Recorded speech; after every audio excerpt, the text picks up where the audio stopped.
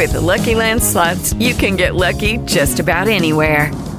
This is your captain speaking. We've got clear runway and the weather's fine, but we're just going to circle up here a while and get lucky. No, nothing like that. It's just these cash prizes add up quick. So I suggest you sit back, keep your tray table upright, and start getting lucky. Play for free at LuckyLandSlots.com. Are you feeling lucky? No purchase necessary. Void where prohibited by law. 18+ terms and conditions apply. See website for details. Let's head out to the KOA Center Health Hotline and bring on a very good friend of the program, Jordan Schultz, at Schultz Report on Twitter. My friend, thank you so much for the time tonight. How are you? Hey, doing great. Is this Ben? This is Ryan, and then Ben's over here. I'm here. I am also here. All right. I'm doing well. I'm happy to be on. What's up, fellas? How we doing? Well, we're excited about the new ownership, and I saw your tweet yesterday about Melody Hobson and how you said she's been a friend of yours for 20 years, said one of the smartest, most driven, and downright most impressive people I've ever met. What a wonderful addition for the Broncos. I'd love to just get your insight on what the Broncos are getting here with Melody Hobson. Yeah, it's such a great thing for the league and for the Broncos to get someone like Melody. She is one of the smartest, like I said in the tweet, most driven people. She cares, and she is a big sports fan. I think, you go back to her history, Princeton graduate, and ever since then, everything she's done, she's been good at, or great at, I should say.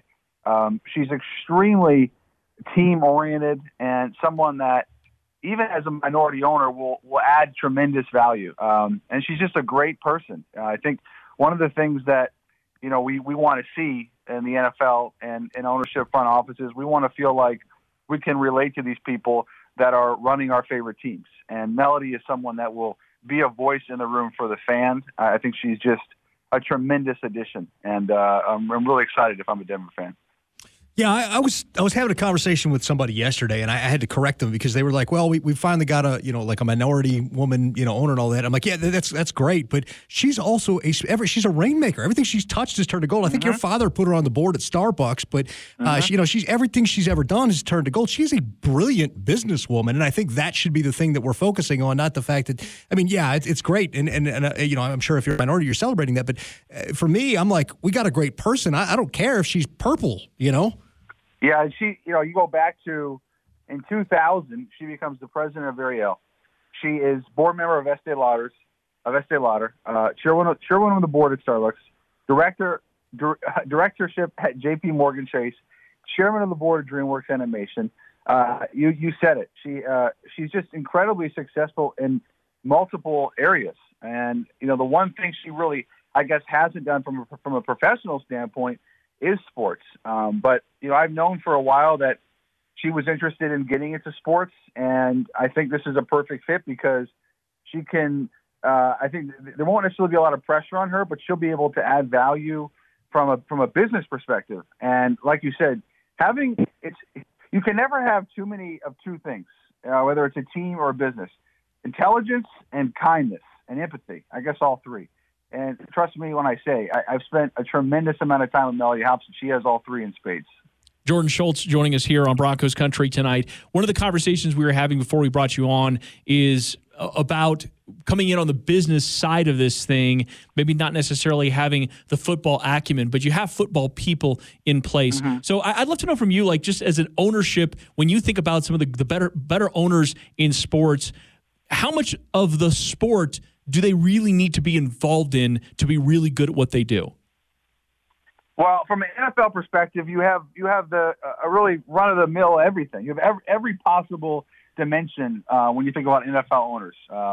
I think one of the things that unites successful ownership groups, to your point, is it's great to have a baseline knowledge of sports, but you don't have to be an expert in that, even in that field. If you're an owner, what you need to be an expert in is hiring great people that are very smart, that will not yes everything to you, that will have the courage to stand up to something when they know it's not right or when they believe it's not right. And also team-oriented people. You can never have too many smart people in a room.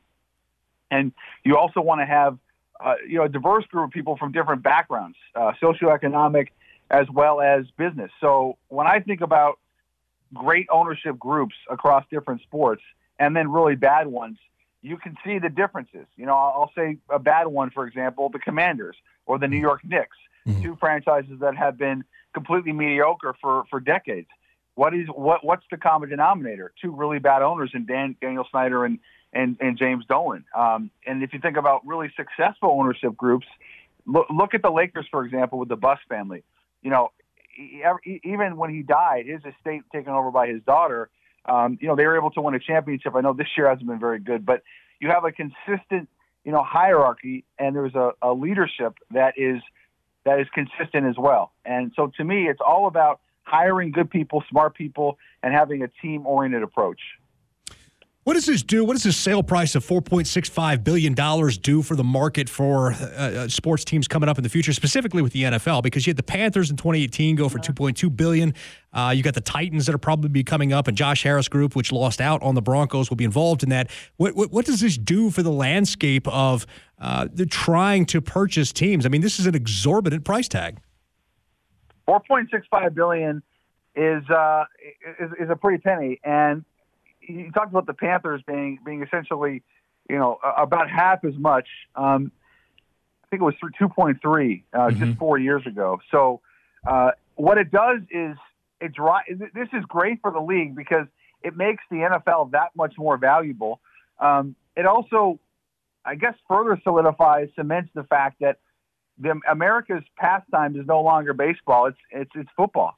There is. You can go to a random Week 5 NFL game between two middling teams, and they will almost guarantee double, triple, or quadruple an NBA Finals game in terms of the ratings. So the NFL has never been hotter.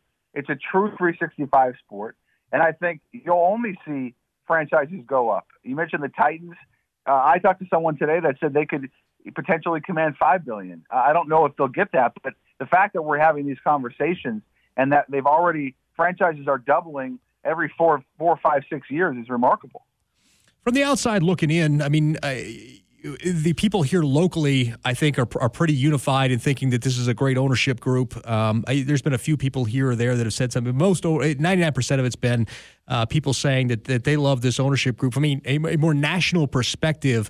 And obviously, I think you probably have a little bias, knowing Melody. But how is this ownership group perceived, this purchase perceived, and how are the Broncos perceived with this new ownership group? Very positive. I wasn't sure what people would expect, and I guess it's good. You said most Bronco fans are pretty happy, yeah? Yeah. So far.